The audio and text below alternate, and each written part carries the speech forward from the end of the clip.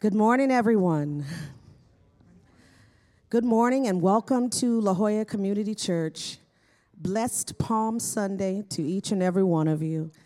We're going to worship the Lord this morning, and we ask that if you're able, please stand to your feet and let's worship God together.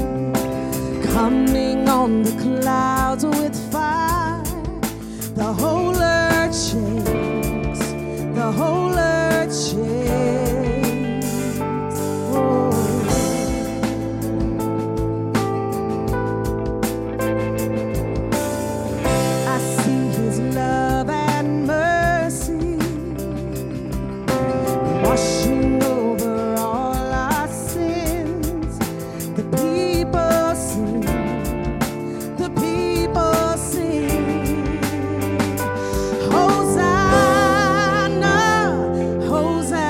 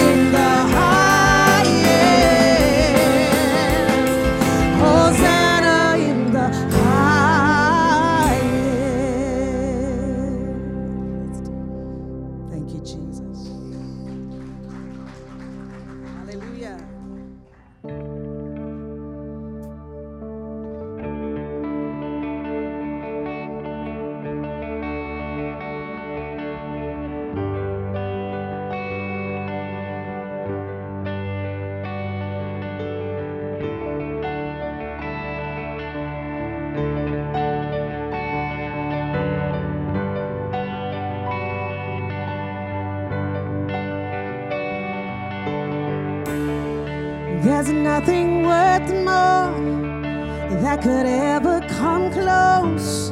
Nothing can compare. You're our living hope.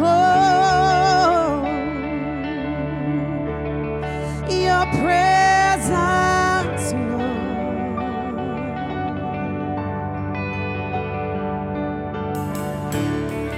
I've tasted and seen of the sweetest of loves, where my heart becomes free and my shame is undone.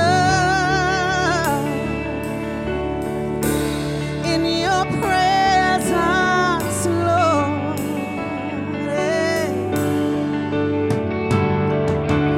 Holy Spirit, you are welcome here. Come flood this place and fill the atmosphere.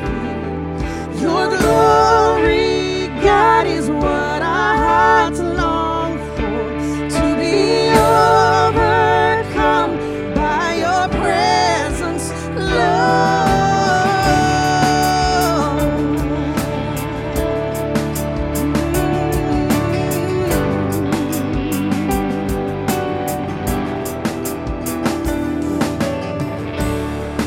There's nothing worth more that could ever come close. Nothing can compare. You're our living hope. Your presence, Lord. Yeah. I've tasted and seen of the sweetest of loves, where my heart becomes free and the shame is undone. Your presence, Lord. Holy Spirit, you are welcome here. Come flood this place and fill the atmosphere. Your glory, God, is what our hearts long for.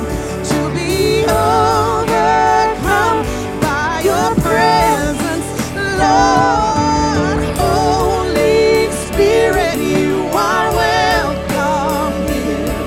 Come flood this place and fill the atmosphere. Your glory, God, is what our hearts long for. To be overcome by your presence, Lord.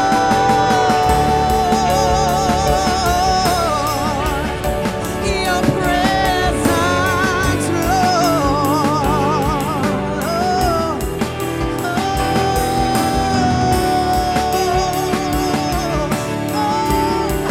Your presence, Lord. Let us become more aware of your presence. Let us experience the glory of your goodness. Let us become more aware of your presence. Let us experience the glory of your goodness. Let us become more aware of your presence. Let us experience the glory of your goodness, Lord.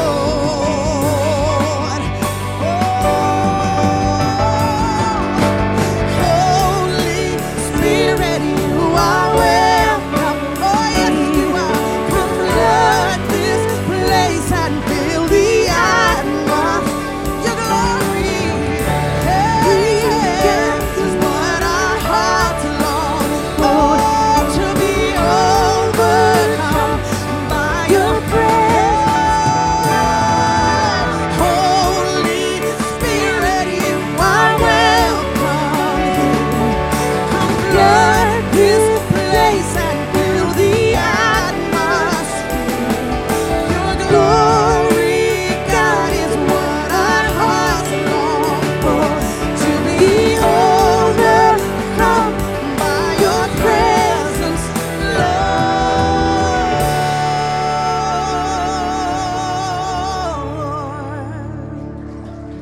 Hallelujah.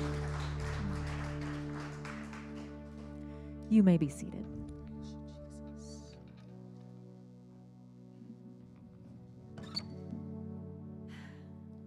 Well, good morning once again, and welcome to La Jolla Community Church on Palm Sunday. We are so glad that you can join us for worship today. Now, on your way inside, you should have received a bulletin, and on the bulletin, you have a prayer card and a connect card. If you're joining us for the first time, we encourage you to take a second and fill out that connect card. It says, "Get connected with us." And then also on the opposite side, we have a prayer card that says, "Let us pray for you." Also, we encourage you to take a moment, let us know what's on your heart so that our prayer team can pray for you over the next week. And with that, I'd like to invite up Pastor Steve Murray. Hey, thank you. Hey, well, so how do you think the locker room felt last night before the game? Imagine being in the locker room with all those San Diego student athletes, NBA players who are still in college, fully represented by somebody to market all their, but how do you think those young men were feeling in the locker room before the game? Have you ever been in that situation where you're somewhere doing something? It could be super serious. It could be a legal deposition. Have you ever been deposed? Thankfully, I've been deposed twice, and it wasn't about me. So I walked in there like, yeah, baby. And I had so much fun in the deposition, much to the annoyance of the people deposing me, because I wasn't goofing off. I was just so free and confident to answer their questions and not to be intimidated by them. Because part of the strategy, part of the secret sauce and the superpower of any adversary is to intimidate. If I was being deposed because I had been accused of something, I would have a very different feel. I'd probably walk in very nervous and thinking, okay, are they going to try to set me up with some trick question or something? What's your name? Hey, kind of thing. Have you ever been in a play and you have a major part in the play and you hear the opening music and the place is packed and pretty much you're related to everybody there who's in the room that's packed it out, maybe, but the place is packed and you know you're going to be coming on making your debut. How did you feel? It's the big T-ball championship. It doesn't matter, right? It doesn't matter the venue. You're 5 years old and you're walking up and you go, and the little kid, if they knew enough history, they go, I know how the babe felt. He points to center field, right? This idea of the anxiety and the second guessing and that possible imposter syndrome kicking in. I really don't deserve to be here. This was such a fluke. Those guys from Florida, they probably know what's going on, but man, I don't know. Or, this is the other one. This is what every show any show that's a competitor show on TV sets up the contestants, because there's always one person they pick who they interview right before they have the final winner, and they go, hey, what do you think your chances are? I've nailed it. I own this thing. And you go, oh, that guy's going down, down, down, down, down, down. What do you think it was like in the locker room? Because once they came out of the locker room, there was no going back the same way. And then you have to pretty much be committed to whatever was going to happen on that court. Thankfully, for those guys from SDSU, it was the most wonderful experience, probably, of their life in terms of accomplishing something great. You can guarantee to the very end of their life, what will they be talking about?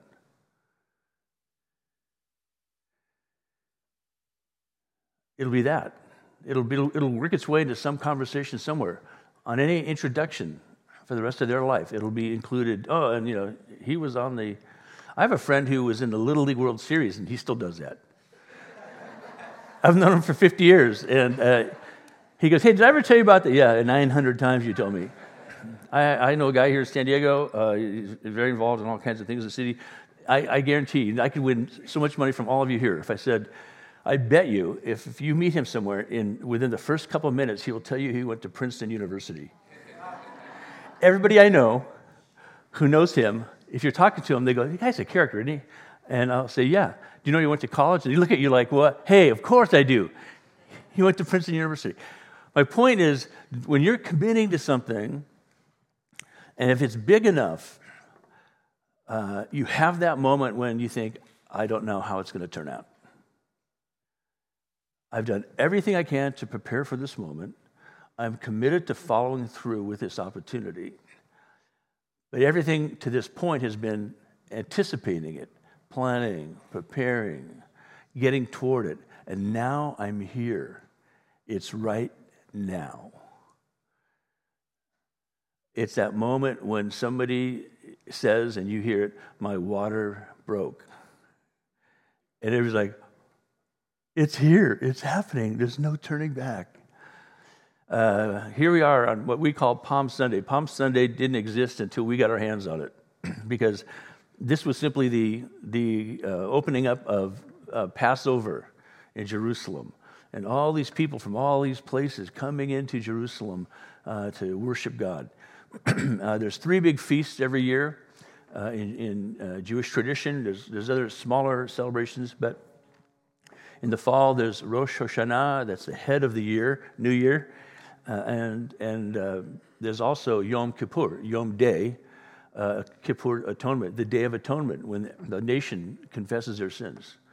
Those are some big holidays. There's the Feast of Tabernacles, which is simply a fancy way of saying we build little stick structures and live in them for a few days to remember what it was like for our forebears to be camping out in the wilderness on the way to the Promised Land.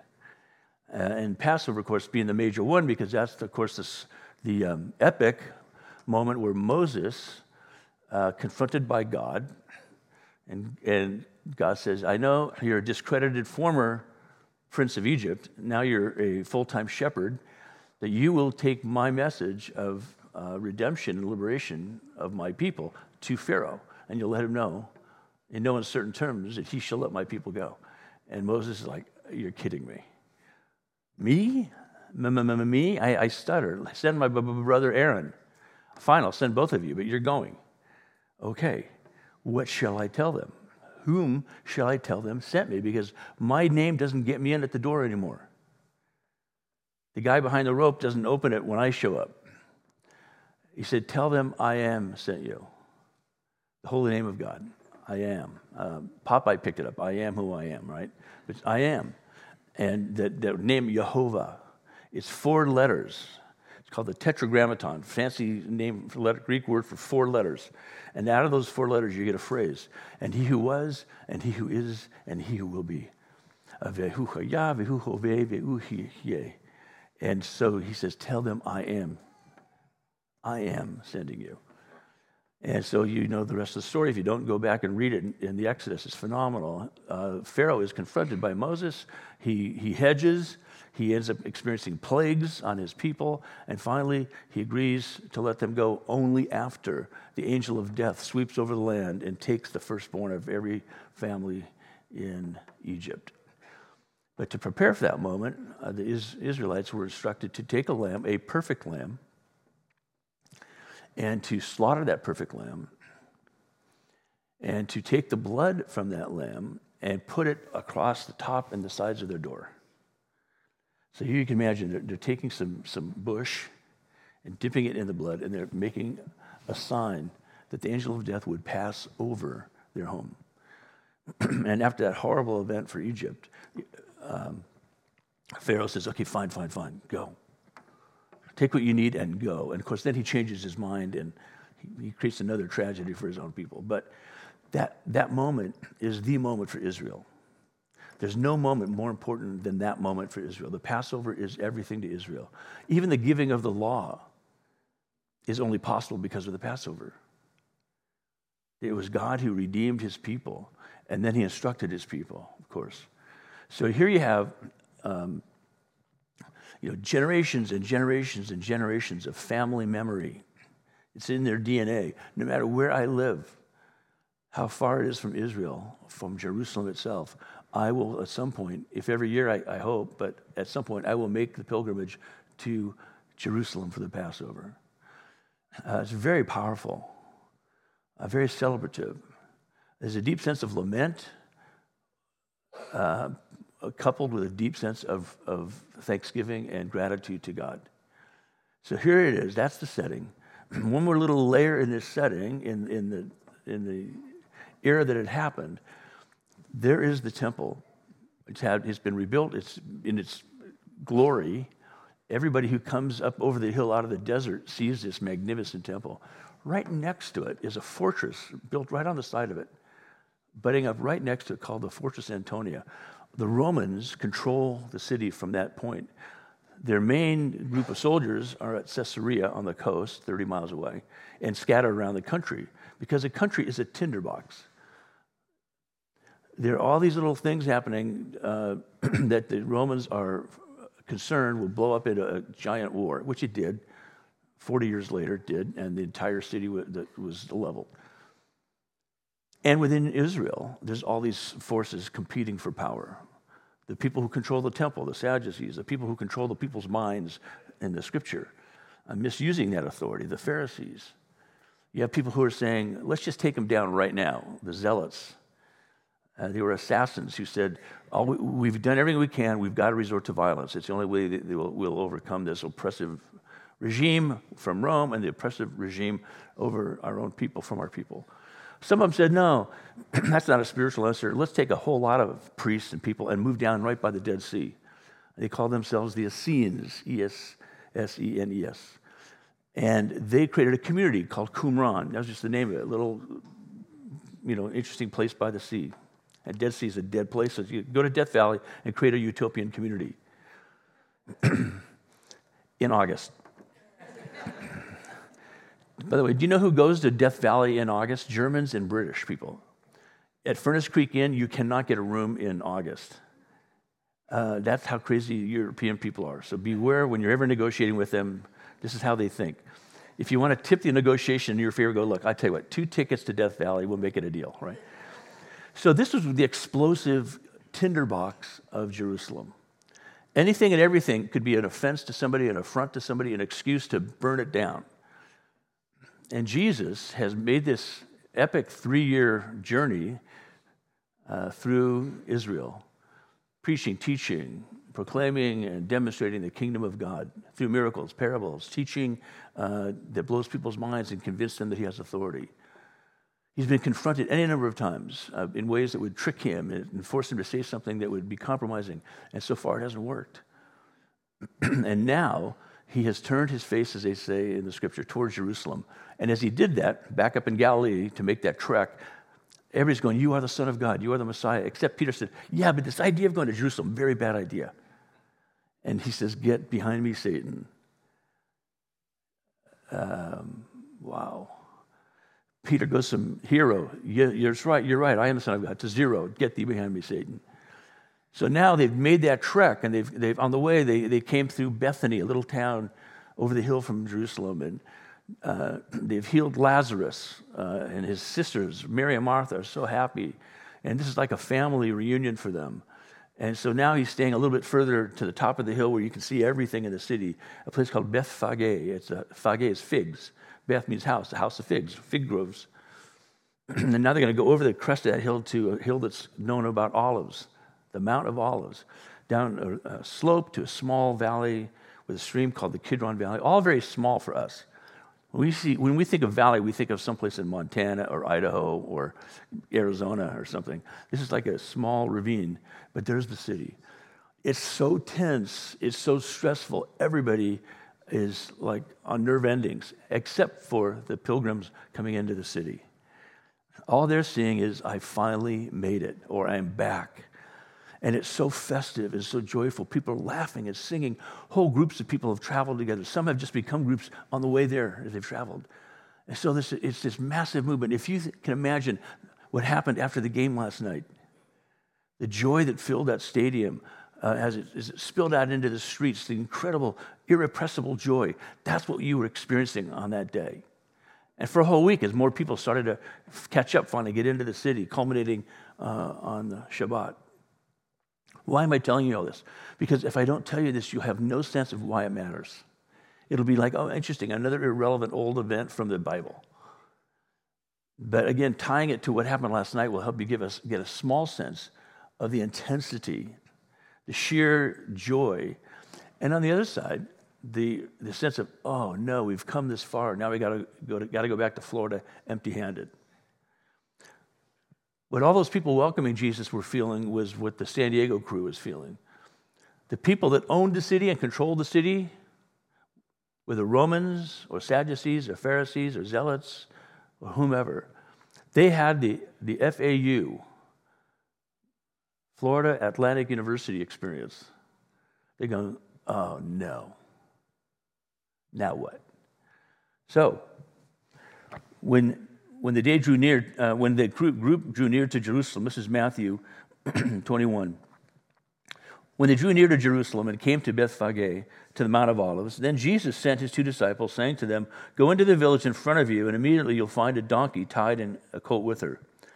Untie them and bring them to me. If anyone says anything to you, you shall say, 'The Lord needs them,' and he will send them at once." Okay, so here's Jesus with his moment of, Father, it's come to this.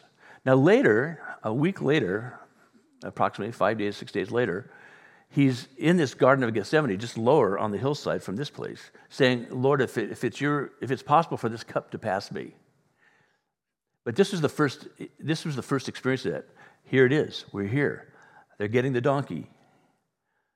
I'm going to get on the donkey, and there's no going back. There's no going back. And Matthew tells us this took place to fulfill what was spoken by the prophet. And he's talking about the prophet Zechariah. Why can he just say to the prophet as if everybody will know? Matthew's writing to Jewish people. Luke is writing to an international group. Mark is writing to a particular group for a particular purpose, as is John. All 4 Gospels are harmonious in what they describe. They position the events slightly differently because they're trying to speak to a different group of people and trying to give them the best shot at understanding what's going on. So he says, this took place to fulfill what was spoken by the prophet, as you all know, because every one of you Jews reading it are waiting or have waited for this to be fulfilled. And I'm telling you, and it is between the lines, right? I'm telling you, it has now been fulfilled. What the prophet said, "Say to the daughter of Zion, behold, your king is coming to you, humble and mounted on a donkey, on a colt, the foal of a beast of burden." He's quoting Zechariah 9:9. That don't worry, Israel, your oppressor will be crushed. And the king is so powerful and so confident and so serene in his capacity to accomplish his mission, he does not need a big, impressive horse. He'll take a horse that has a baby. And that's how he's going to show who he is in humility.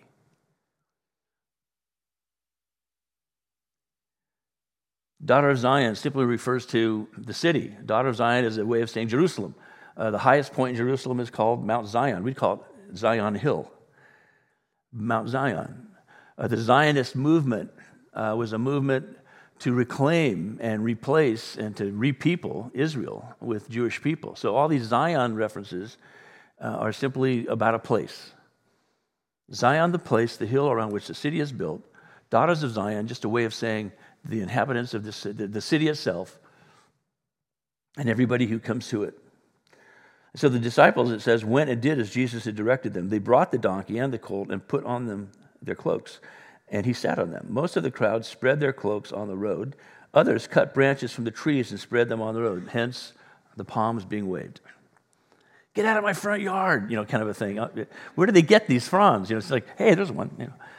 How many young suitors have said on the way to meet their date, oh, I should have got, flowers right here. I got.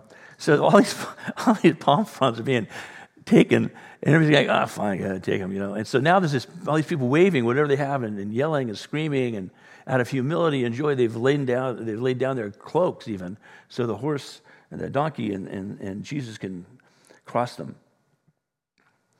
And the crowds that went before him and that followed him were shouting, Hosanna to the Son of David. This in Hebrew is Hoshiana, save us now. Hoshiana, save us now. It ended up becoming Hosanna, sometimes Hoshana. Hosanna, this is it, the day of salvation. Hey, what a great coincidence. It's Passover week. He comes in the name of the Lord. Hosanna in the highest. Now, we get that phrase from Psalm 18. There's these psalms that take you like 15 psalms. They're called the Psalms of Ascent in the book of Psalms. And these Psalms of Ascent are what people would say or sing as they came into Jerusalem. So imagine with the cacophony of the crowds anyway, laughing and talking, and kids running around, and animals making noises, people would break out into one of these songs, and sometimes they would do it at a certain place. Sing this song here, this is where we, our family sings it, somebody else is singing over there. And so here's Psalm 118. And Son of David is simply a reference to Israel's Messiah king who would come from the line of David. Jesus is David's descendant, so this was an accurate response by the people. These people are filled with joy. I remember, the people contextually who are most concerned are filled with dread. Oh, this is not going well. We don't know if we can control this crowd. What if it goes crazy? What if they start breaking things? They took palm fronds from the guy's yard. What if they start breaking parts of the city? What if they start throwing stones at the Roman soldiers just because they can't stand it anymore? The people welcomed Jesus into Jerusalem as a conquering king, and he behaved like one. He behaved like the king. What kind of king? Not the one they expected to come in and take names and do damage. He came to save. So this king comes in, and just his very presence calms the crowd. There's leaders who use the excitement of a crowd to do bizarre things, to upset social order, to create dangerous situations for people. And from their little tinny, voice to their little tiny platform, they try to project an image of strength and power. This is not what Jesus was doing. Because the power that he brought was the power to unite people under a common purpose. Even some of those people who were his biggest detractors, whether in Rome or in the power structures of Jerusalem, were saying, maybe we need to rethink this. Maybe there's more than what we think we understand. And so Jesus is proclaiming again, teaching and demonstrating his rightful authority. He's not usurping anybody's authority. He's not projecting a false image. He's simply being who he is. And so it says, then Jesus entered the temple and drove out all who sold and bought in the temple. And he overturned the tables of the money changers and the seats of those who sold pigeons. What is going on here? I just said he was bringing peace and right, but he was a king. They said, who is this? And people say he's a prophet. Well, he's more than a prophet. He's all three things that Israel held in the highest regard. He's a prophet. He speaks the truth, brings justice. He's a priest. He understands how to rightly order worship before the living God and care for people in the name of the living God. He's also the king who sets things right because he has the authority and responsibility to do that. So now the first thing he does is to go into the temple, a place of actual oppression of people. Where were these money changers coming from? What were they doing, selling things? Well, it started out decades before, because people from all over the known lands, whether it was when Alexander had his kingdom covering all of the known world or the Romans, people came from different language groups, different geographic, geopolitical places, but they were all Jews, speaking different languages. To this day, you have Ashkenazi Jews from Europe. You have Jews that come from Spanish countries. You have people who come from Eastern countries, and they all have different names. Sephardic, Ashkenazic. And their language that they're speaking day to day is unintelligible to each other, so they have to speak Hebrew or Aramaic or maybe Greek. And they have different kinds of money. So what the temple people said was, look, let's bless our people, our brothers and sisters coming here. We'll make it possible for them to get what they need. And if they bring a bunch of animals to sacrifice, we'll provide them, we'll sell it to them, we'll have a simple currency that's fair. That had become usurious and oppressive.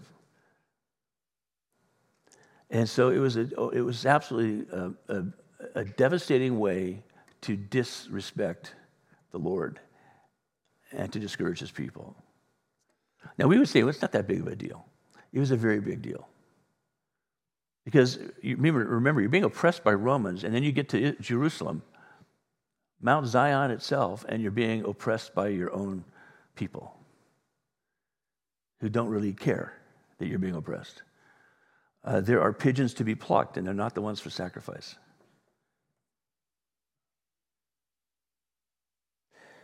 So what does Jesus say? It's written, my house shall be called a house of prayer. He's quoting Isaiah. The house of God. He's quoting the psalmist.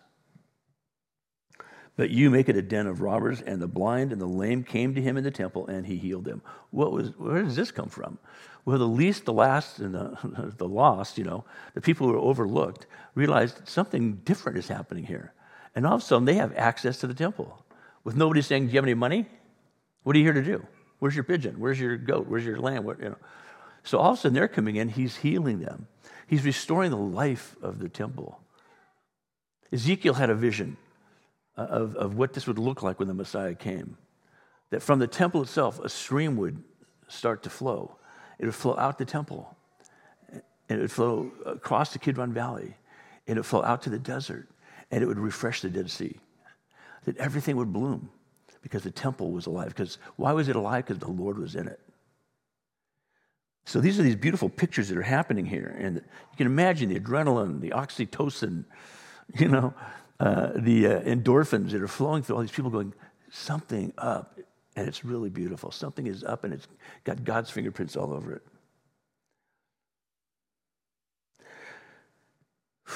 Well, let me say this. When people believe in a movement, they will be sacrificial in their support of it. Have you experienced this? Nobody had to say to those guys at UCS, at SDSU, hey, you got to practice. You got to come to practice. Are you kidding me? Well, let's practice all we can. Let's work harder, right? Because they're motivated, intrinsically motivated. Extrinsic motivation is somebody saying, you have to do this because I can make you and coerce you. Intrinsic motivation is, I want to do that. I work for free. Just let me at it. Every movement starts as this movement where people say, I'm all in. And at some point, you have to make rules, and you have to have some structures because it gets too big and sloppy and unwieldy. And at that point, the institutional stuff is there to support the movement. What happens over time is we know this. Max Weber, the great father of sociology, explained this. Pretty soon, the institution and institutionalization and the administrative part of that movement overcomes and suppresses and oppresses and crushes the movement itself. And so now people figure out that, hey, I'm just being used and abused by a bunch of people who are accountable to no one, and they're making a bunch of rules that I supposedly have to follow. And that's where movements die. Structures become corrupt, and it's the life cycle of structures. Now, there's a life cycle of structures that they go through initial phases and they go through dips, and there's renewal. Healthy structures are constantly renewed. Unhealthy structures eventually get to a point where they're so brittle and there's so much stress, either they collapse under their own weight or somebody comes in and just steps on it. Do you know how Rome was overtaken? A bunch of guys from the forest of Germany showed up and they knocked on the door and the door fell down. Literally, it was like a decaying pumpkin. When Alaric the Goth came to Rome in the 4th century, it fell down. And they all walked in and go, this is the Holy Roman Empire? And they were saying, these crazy Goths, these untutored, unshaved, unwashed people don't deserve to be here, except that all those guys coming in were baptized Christians. Because a bunch of missionaries had gone out and told them that the only way to live life was to follow Christ. And so they followed him to Rome and found out that there was no there. So this is what's going on in Jerusalem. And so the crazy thing is this. When the chief priests and the scribes saw the wonderful things that Jesus did, this is what Matthew tells us. They saw and acknowledged these are wonderful things. And then there's children crying out the temple, Hosanna to the Son of David. Their response was they were indignant. Can you imagine, was there anybody in the stadium last night at the end of the game saying, this is horrible, this should never have happened? And they were indignant. And then you thought, what are you? Florida Atlantic. I see Florida Atlantic University is a T-shirt you're wearing. Yeah, I guess you have a right to be indignant because you guys didn't win. In this case, the guys that were saying, we're waiting for the Messiah. You people are getting in our way. We're doing Messiah here, okay? And who is this? Oh, it's the Messiah, according to the little kids. But the guys that are in charge are going, that can't be the Messiah. It's not on my calendar. Nobody checked with me. I don't see a permit. They didn't get a permit for this, gathering. You see the absurdity of it?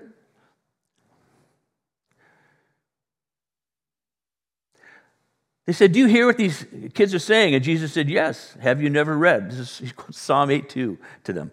Out of the mouth of infants and nursing babes you have prepared praise. They were indignant. But why? Why would they expect, or what would they expect of the Messiah? How could it be any different? It's because he had no idea what the Messiah would look like. They had become so focused on themselves and so petrified, so sclerotic, that they were walking dead people. Dead people walking, looking official, with a badge or a business card that said that they counted for something, that they were in charge. What did they expect of the Messiah? And I have to get real personal here. What do I expect? What do you expect? Because I get really, as I was looking at this week, immersed in it, I started to have this horrible feeling that as I was pointing at these people going, how dare they be indignant? I'm going, oh, shoot. Oh, no. I am indignant. Oh, no. I'm one of them. Maybe you are too. When God isn't doing things according to your plan, your program, your expectations, your assumptions, your demands, you and I become indignant. That's not what I was planning on, Lord. I prayed this, you did that, or you didn't do it. This is what's happening in my life, not this. This is what's happening in the country, not that. And we become indignant. Can you resonate with this and relate to this at all? This notion that we, at some point, have our own version of what the Messiah is supposed to be.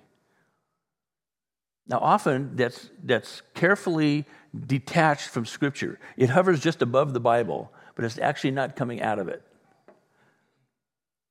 Or we quote the Bible in the most generic way to make it sound like I can get away with anything under that generic description I just gave.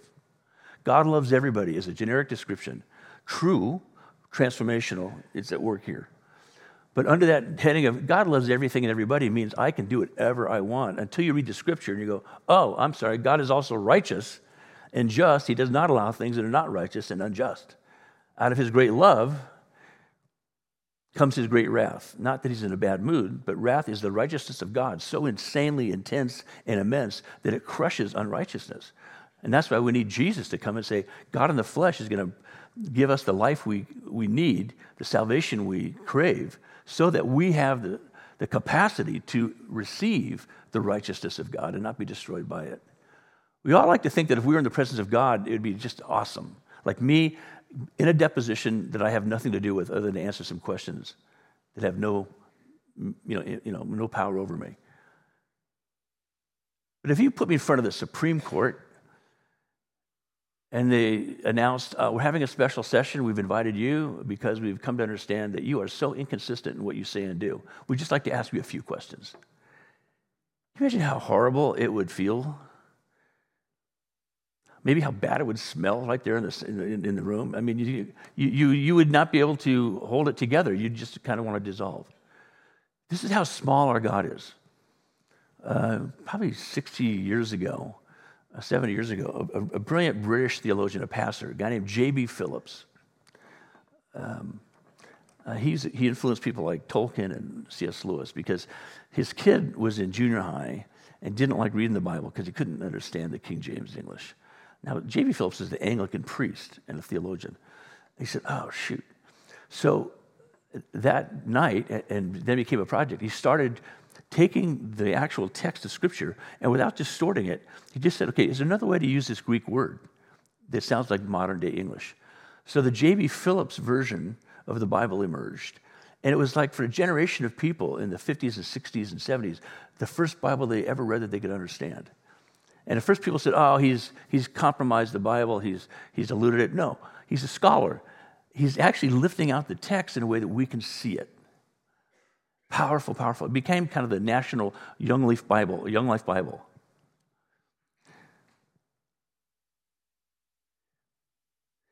He wrote a book.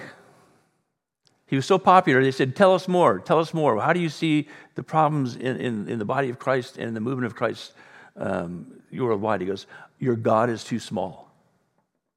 You have put God in a box. God in a box, you open the box, God, I'm telling you this is what I need. It's like the genie approach. You rub the lamp, God comes out, you tell him what you need, he goes back in. Your God is too small, he said. It became a runaway bestseller. He was in a priestly and prophetic mode when he wrote that book. Do you see what this means for you and me? This is not an ancient story that we get little kids to hold palm fronds and celebrate with brunch.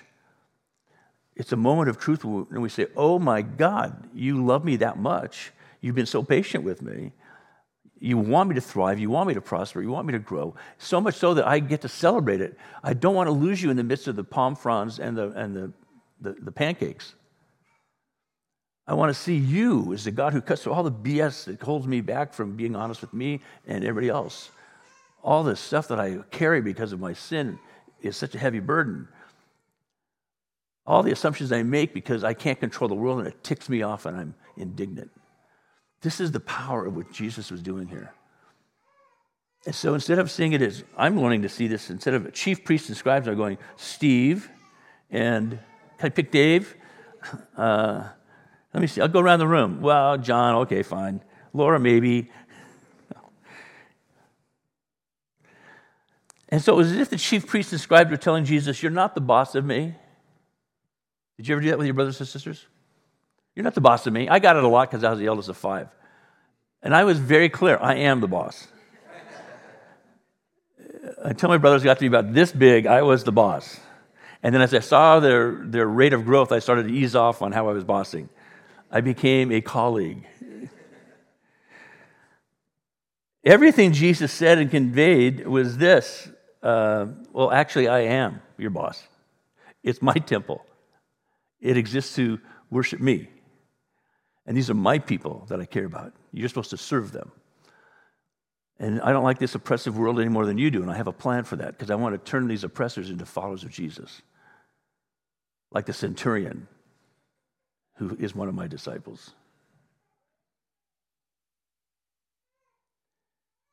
You're not the boss of me. Well, actually, I am.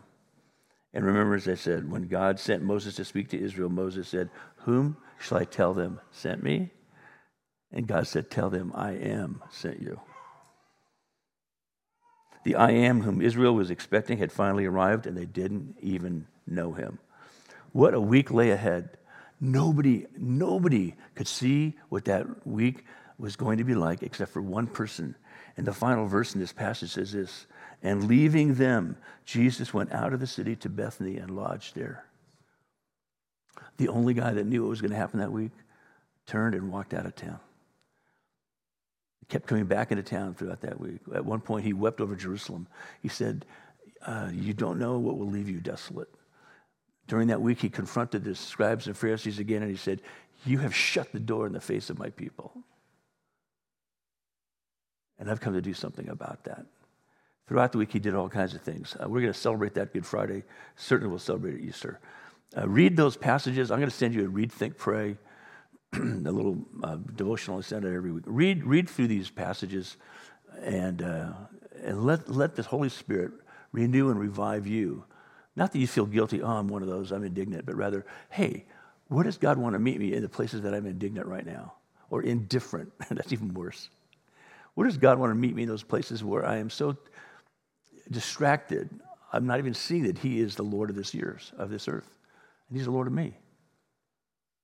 So Lord Jesus, this is our prayer as we come to this table of Holy Communion, that we would have a renewed and revived understanding of who we are in you and who you are in us.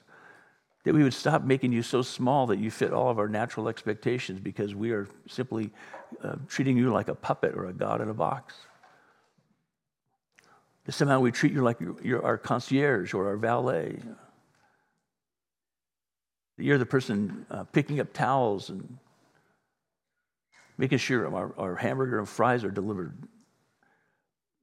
Help us, Lord, to see that, yes, you are a servant leader, but you are a servant leader that transforms us because you confront us with our absolute need for your absolute grace. That you comfort us with your presence because you know how hard it is to be in this world.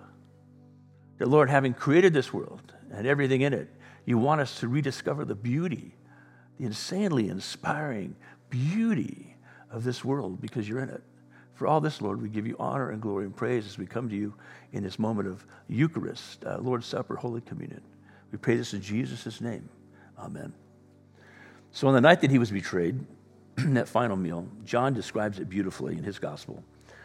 Jesus took this unleavened bread. This was the symbolic bread of Passover. You don't have time to put leaven in it. You're leaving as soon as the night ends. So he took this bread and celebrating Passover with his disciples, he said, this is my body, actually. Not the lamb. I am the Lamb of God who takes away the sins of the world. This is my body given for you. Do this in remembrance of me. And in the same manner, he took the cup later in that meal, and having blessed it, the cup of Elijah, the cup that nobody to this day touches at the Seder meal, because that's only for when the Messiah returns. He took that cup, said, this cup is my blood given for you. This is the new covenant in my sacrifice for you. Do this in remembrance of me. And do it until I return. So that's how we have this sacrament of Holy Communion that we constantly revisit. It's more than just a symbolic gesture, a tip of the hat to God. He's somehow mysteriously, as only God can do, in this place, in these elements. He doesn't become these elements, but he's in these elements. This is just not a pointer to him. It's somehow him in us as we celebrate this. Try to figure that out. Better than trying to figure it out, simply receive it in his name. And so as you come to receive communion, and I ask the people who are serving communion to come forward, you'll hear words like this. This is Christ's body given for you. This is Christ's blood shed for you. And take one of these little packets, take out the bread first, eat the little wafer, and then drink the juice. We're looking forward to when we get back to doing the regular way of doing it, but until then, we're going to continue with these. But it doesn't matter because you're coming in the name of Jesus to receive his body and his blood on his terms. So Lord Jesus, once again, we thank you for your absolute sacrifice that makes all things possible according to your word. We thank you that your Holy Spirit transforms us, meets us in our places of doubt and discouragement, finds us in our places of incredible success and exhilaration. And Lord, you allow us to get the fullest experience so that we can learn the most of your love and your grace and your truth, that we can not only be blessed by you, but we can be a blessing in your name to others. Lord, we thank you and praise you that this is the incredible gift you have given us and continue to give us. Help us to receive it, not with ingratitude, but with gratitude. In your name we pray. Amen. Come whenever you're ready to receive Holy Communion.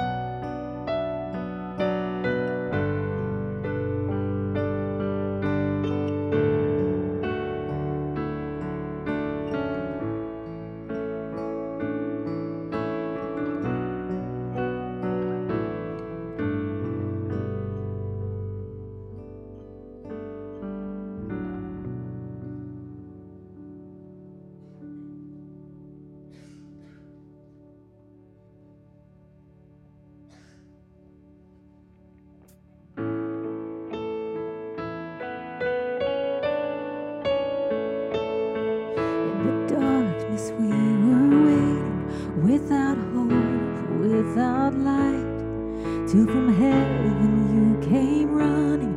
There was mercy in your eyes to fulfill the law and prophets. To a virgin came the word, from the throne of endless glory to a cradle in the dirt.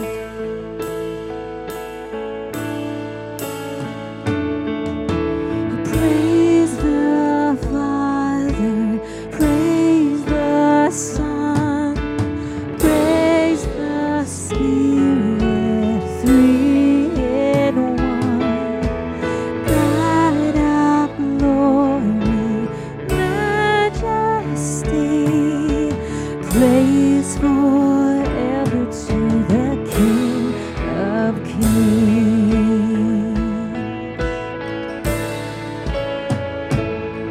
To reveal the kingdom coming and to reconcile the lost, to redeem a whole creation. You did not despise the cross. Even in your suffering, you saw to the other side, knowing this was our salvation. Jesus, for our sake you died.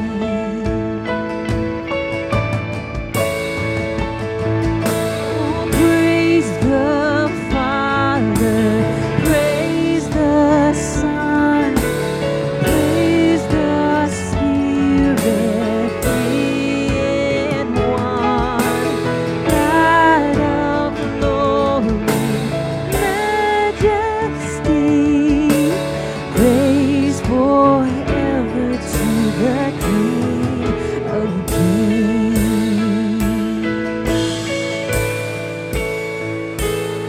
In the morning that you rose, all of heaven held its breath. To that storm was moved for good, for the Lamb had conquered death. And the dead rose from their tombs, and the angels stood in awe. For the souls of all who come to the Father are restored. And the church of Christ was born. Then the Spirit lit the flame. Now this gospel truth of old shall not kneel, shall not faint. By His blood and in His name, in His freedom I am free. For the love of Jesus Christ, who has resurrected me.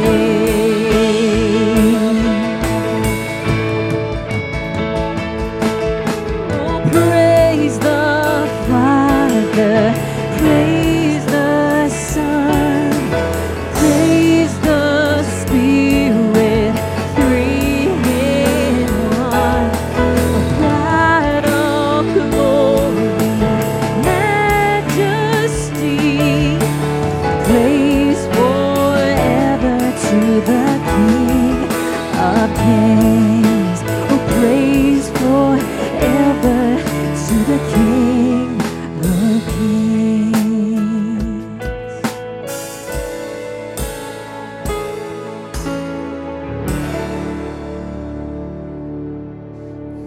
Thank you. We want to pray for you, and if you would be willing to let us pray for you, go right out on the corner, the lovely prayer garden. There'll be people there who will say, how can I pray for you? Or would you like me to pray for you?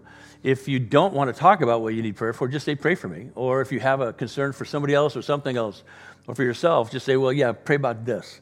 It's very powerful to have people pray for you. It's very simple, but God works in wonderful ways when we allow others to pray for us and pray for others in His name. Come back and have a great brunch, fantastic out in that side of the campus. Kids can run around, have fun, lots of good food to eat. Take just a few minutes to get to know some new people, say hi to them, and let us know how we can help you take whatever is that next step for you, to receive Christ as Savior and Lord, to take that next step in learning His ways and understanding His will, to being part of something that allows you to know others by name and story, and likewise they know your name and your story. We'd love to help you connect to this community, or help you connect to a community beyond this community if this isn't the one for you. You need to be in a relationship with people who are following Christ. So now may the Lord bless you and keep you. May the Lord make his face to shine on you because he loves you more than you can ask or even imagine. May the Lord give you everything you need to walk in newness and fullness of life with him, both now and forevermore. In the name of the Father, and of the Son, and of the Holy Spirit. Amen. Have a great day.